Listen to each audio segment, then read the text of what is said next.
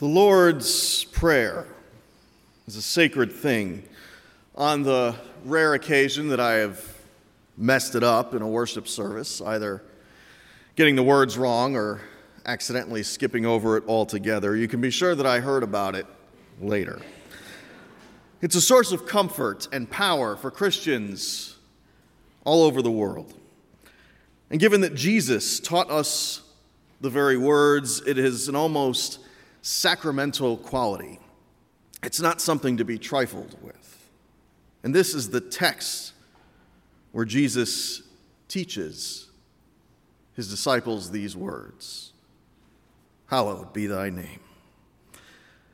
Now, this was more radical than it seems, as much of Jesus' teachings were, because it suggested that an individual could go directly to God outside the confines of communal worship, something that was not especially common in Jewish culture in ancient times. Jesus suggests that you don't need to be a mystic to commune with God, to submerge oneself in powers that we can scarcely comprehend. Even you who are evil, as Jesus offhandedly remarks in this text, can pray. And that's all well and good, but what most people want to know is, how does prayer work? Does it even work at all? Our reading today is from Luke, chapter 11, verses 1 through 13. And if you enjoy pictures with your Bible verses, you can look at the Lord's Prayer on pages 278 to 281 in the Spark Story Bible in the pews. Jesus was praying in a certain place, and after he had finished, one of the disciples said to him, "Lord, teach us to pray as John taught his disciples." Jesus said to them, "When you pray, say, 'Creator, hallowed be your name. Your kingdom come. Give us each day our daily bread, and forgive us our sins, for we ourselves forgive everyone indebted to us. And do not bring us to the time of trial.'"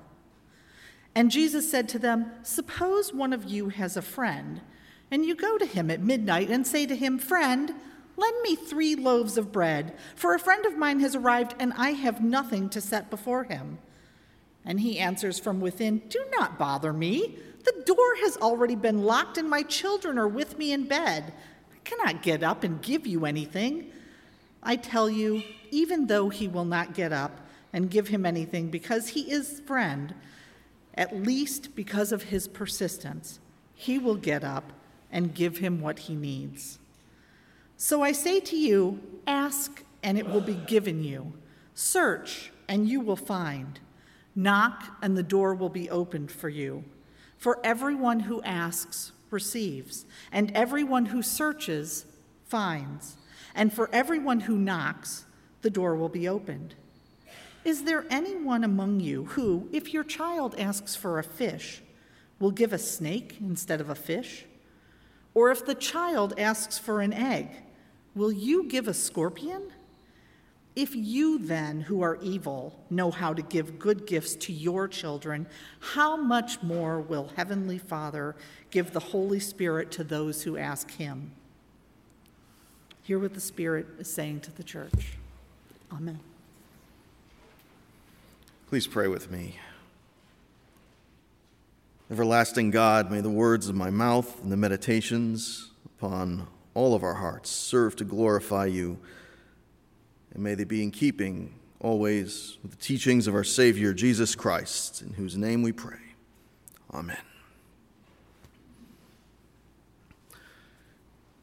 You know, I don't really get many opportunities to impress my children. I'm not a great athlete or a firefighter or a soldier or a superhero or any of the kinds of things that most little boys would look up to or aspire to. But as a clergyman, I do have one thing going for me in their imagination. Wielding an assortment of crosses, oils, and prayers, they seem to think that I can protect them from demons and monsters and other spooky things that go bump in the night. I never wanted their burgeoning faith to hinge on magical thinking or parlor tricks. When my oldest son, Ethan, was still a toddler, we used to pray together every night before going to sleep, giving thanks for our blessings and lifting up people in need. But one day he decided that he'd had enough of it, and he was over it, and he refused to keep up the practice. He was probably about 3 years old. I didn't want to force him, thereby creating this negative association with prayer. So I let it go for a while, just kind of see how things develop. But as he got a little bit older, he started to get afraid of sleeping by himself, afraid of the dark, that sort of thing. So I saw an opportunity to reintroduce him to prayer and maybe show off a little in the process. This is what I do for a living, I'd tell him, trying to sound tough, like some kind of spiritual bounty hunter. I know a thing or two about evil spirits. Why don't we say a prayer together? And so we did, and I felt pretty smart because I'd gotten him to start praying again. But after a few days, the prayers weren't enough. Isn't there something else we can do, he asked me, just to make sure it's really working?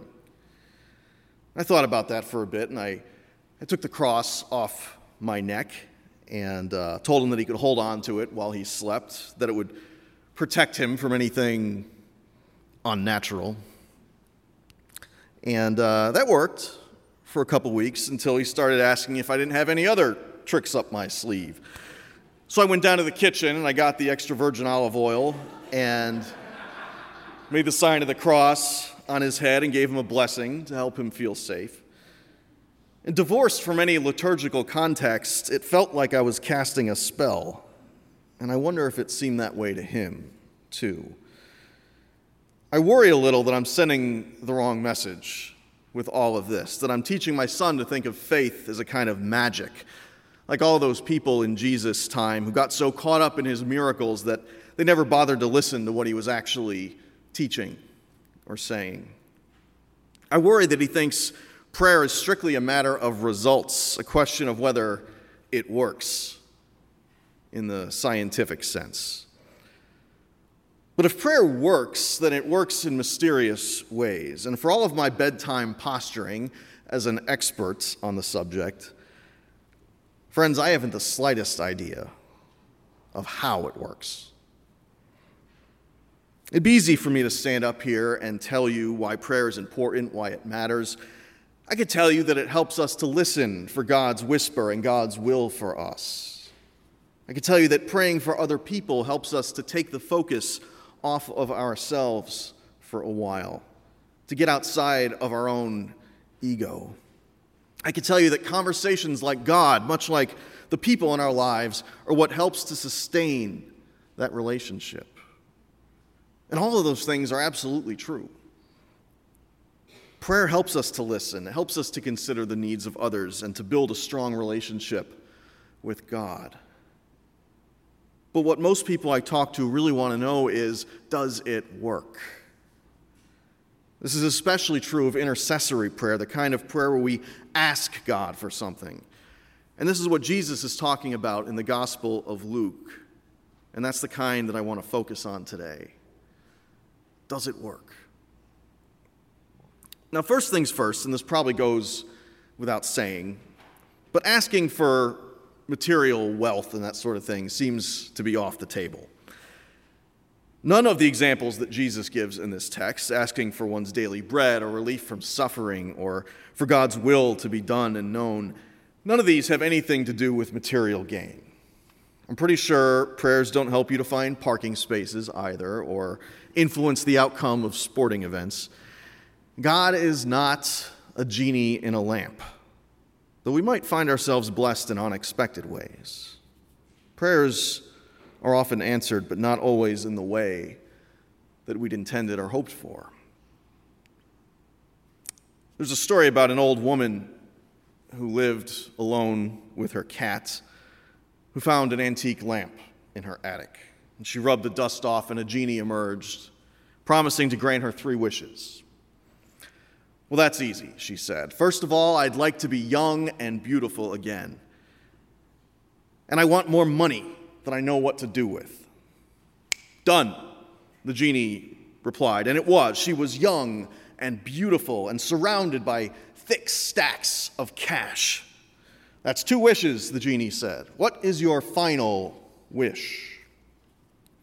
Well, I may be a little old-fashioned, she said, but I want you to turn this grumpy old cat of mine into a handsome prince. And the genie snapped his fingers, and where that old cat was sitting, there now stood a tall, broad-shouldered man with long raven black hair and muscular physique. And he strolled over to her, and he caressed her cheek, and he whispered in her ear, "Now aren't you sorry that you had me neutered?"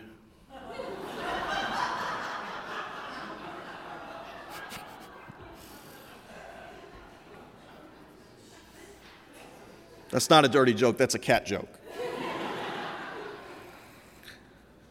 Now, sometimes prayers are answered in unexpected ways, but according to Jesus, they are answered.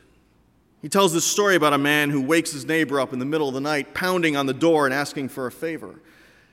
I can relate to this one, given the way my youngest son will often pound on the bedroom door in the middle of the night, demanding to be let in. Jesus says that the petitioner will succeed if he is persistent enough in asking. But if we look at the original Greek text, the word here, that's translated as persistence, is an idea, which is less like persistence and closer to something like shamelessness, or a sort of lack of regard for socially accepted behavior. And I think what Jesus means to say here is that prayer is not a conventional dialogue. It doesn't adhere to social norms or cultural expectations.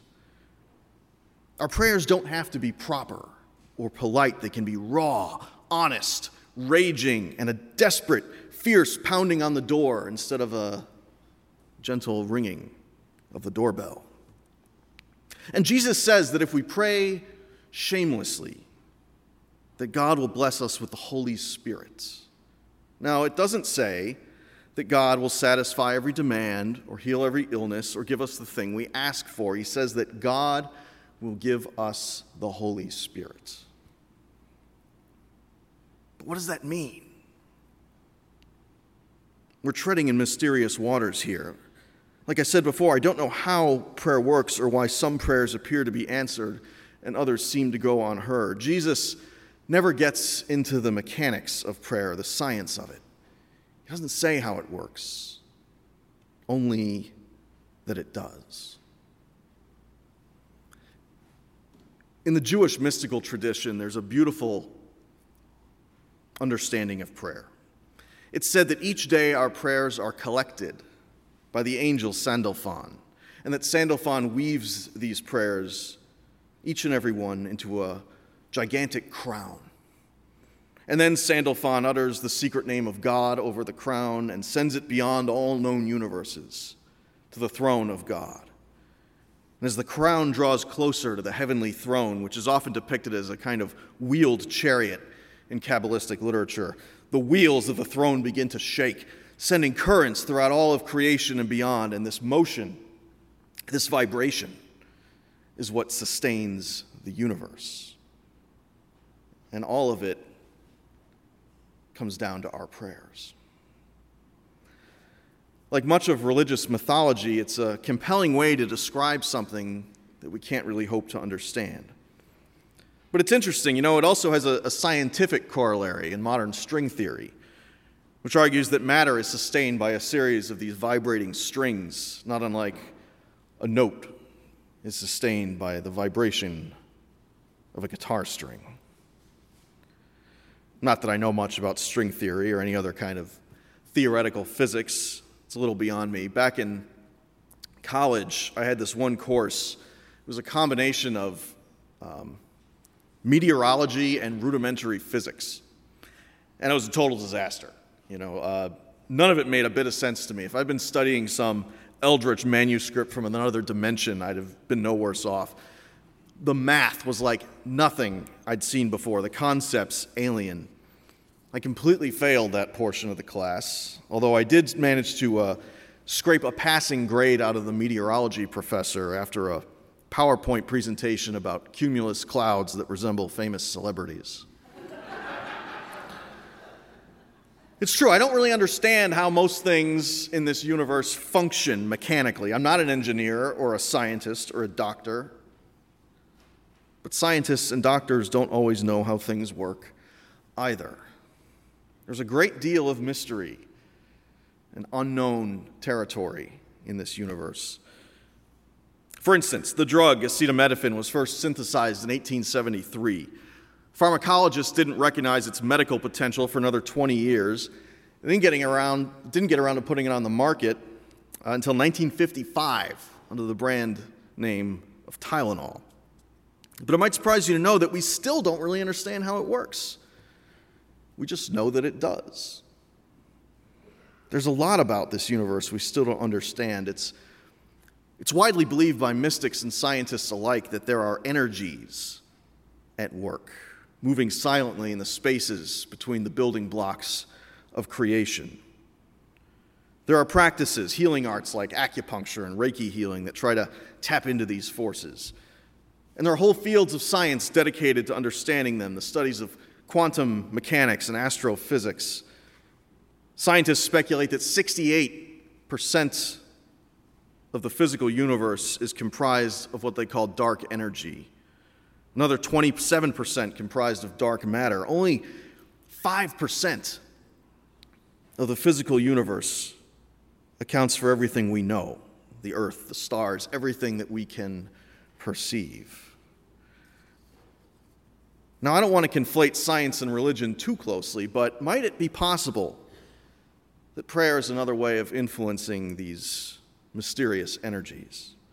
That maybe the Holy Spirit is part of that energy, that vibration that sustains creation.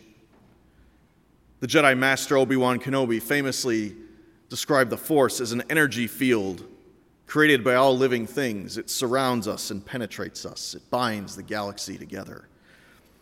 But to quote someone more credible, I refer to you Dr. Eric Elnes, a well-regarded pastor and theologian who has written about this very subject. And he likens prayer to a kind of quantum entanglement, the phenomenon whereby particles become mysteriously bound together over large distances and begin behaving in tandem with one another. When I think of praying for someone, Elnes writes, I imagine it as a form of quantum entanglement. When we pray for each other, we become entangled with them and them with us. Perhaps we all become entangled in God as well. My hunch, he concludes, is that one day we will understand intercessory prayer as a mechanism by which we subtly move energy or change its characteristics. Einstein famously called this entanglement spooky action at a distance. And that's not a bad way to describe prayer either. There is something spooky, something uncanny, something mysterious about the way it all seems to work. When we shamelessly pour ourselves out before God, God pours something back into us, the Holy Spirit. And what does that mean? Well, it takes many forms. I have seen it at work. Sometimes it's the kind of grace that heals wounds between enemies, or a deep comfort in the midst of one's struggles, a peace that defies all understanding. It could be an epiphany, or a calling, or an inexplicable coincidence. Sometimes it happens in the moment of prayer, like a still small voice within us. And other times it comes later, delivered by an unlikely emissary. I don't know how it works. I only know that it does. A couple of years ago, I have to confess, I was having a really bad night. I honestly don't recall what I was struggling with at the time. I just remember that something really hard was going on at work and things were tense at home, and I was just completely overwhelmed. I've told you before that I struggle with depression and melancholy, and these tend to be exacerbated by stress. And as I was putting my son Ethan to bed that night, I just wanted to cry. And being an observant child, he asked me, "Are you all right, Dad?" "No," I said quietly. It was all I could muster. I'm going to pray for you, he said, so that you'll feel better. It doesn't really work that way, kiddo, I sighed, but go on ahead. And my boy prayed for me that night, closing his eyes and folding his little hands and asking God to take care of me and help me. And God is my witness, I tell you, something happened. Not in that moment, but when I woke up in the morning, for no particular reason, I felt more clear-headed than I had in weeks. And in that clarity, I thought about the night before. And I decided that I never wanted to feel that way again. Whereas before, it had been forced on me with a terrible weight, suddenly the melancholy felt like a choice, like I could choose to see the world differently, more beautifully than I had before, like my eyes were open and there was a crossroads in front of me. It was like someone had opened all the windows and a fresh, cleansing breeze had come in. I'm trying to describe something that I can't really explain or put into words. When he tried to pray for me, I told Ethan that it doesn't really work that way. As if I were the expert on prayer that I'd always tried to make him believe I was. But in truth, friends, I am no expert. I don't know how prayer works. I just know that it does. Amen.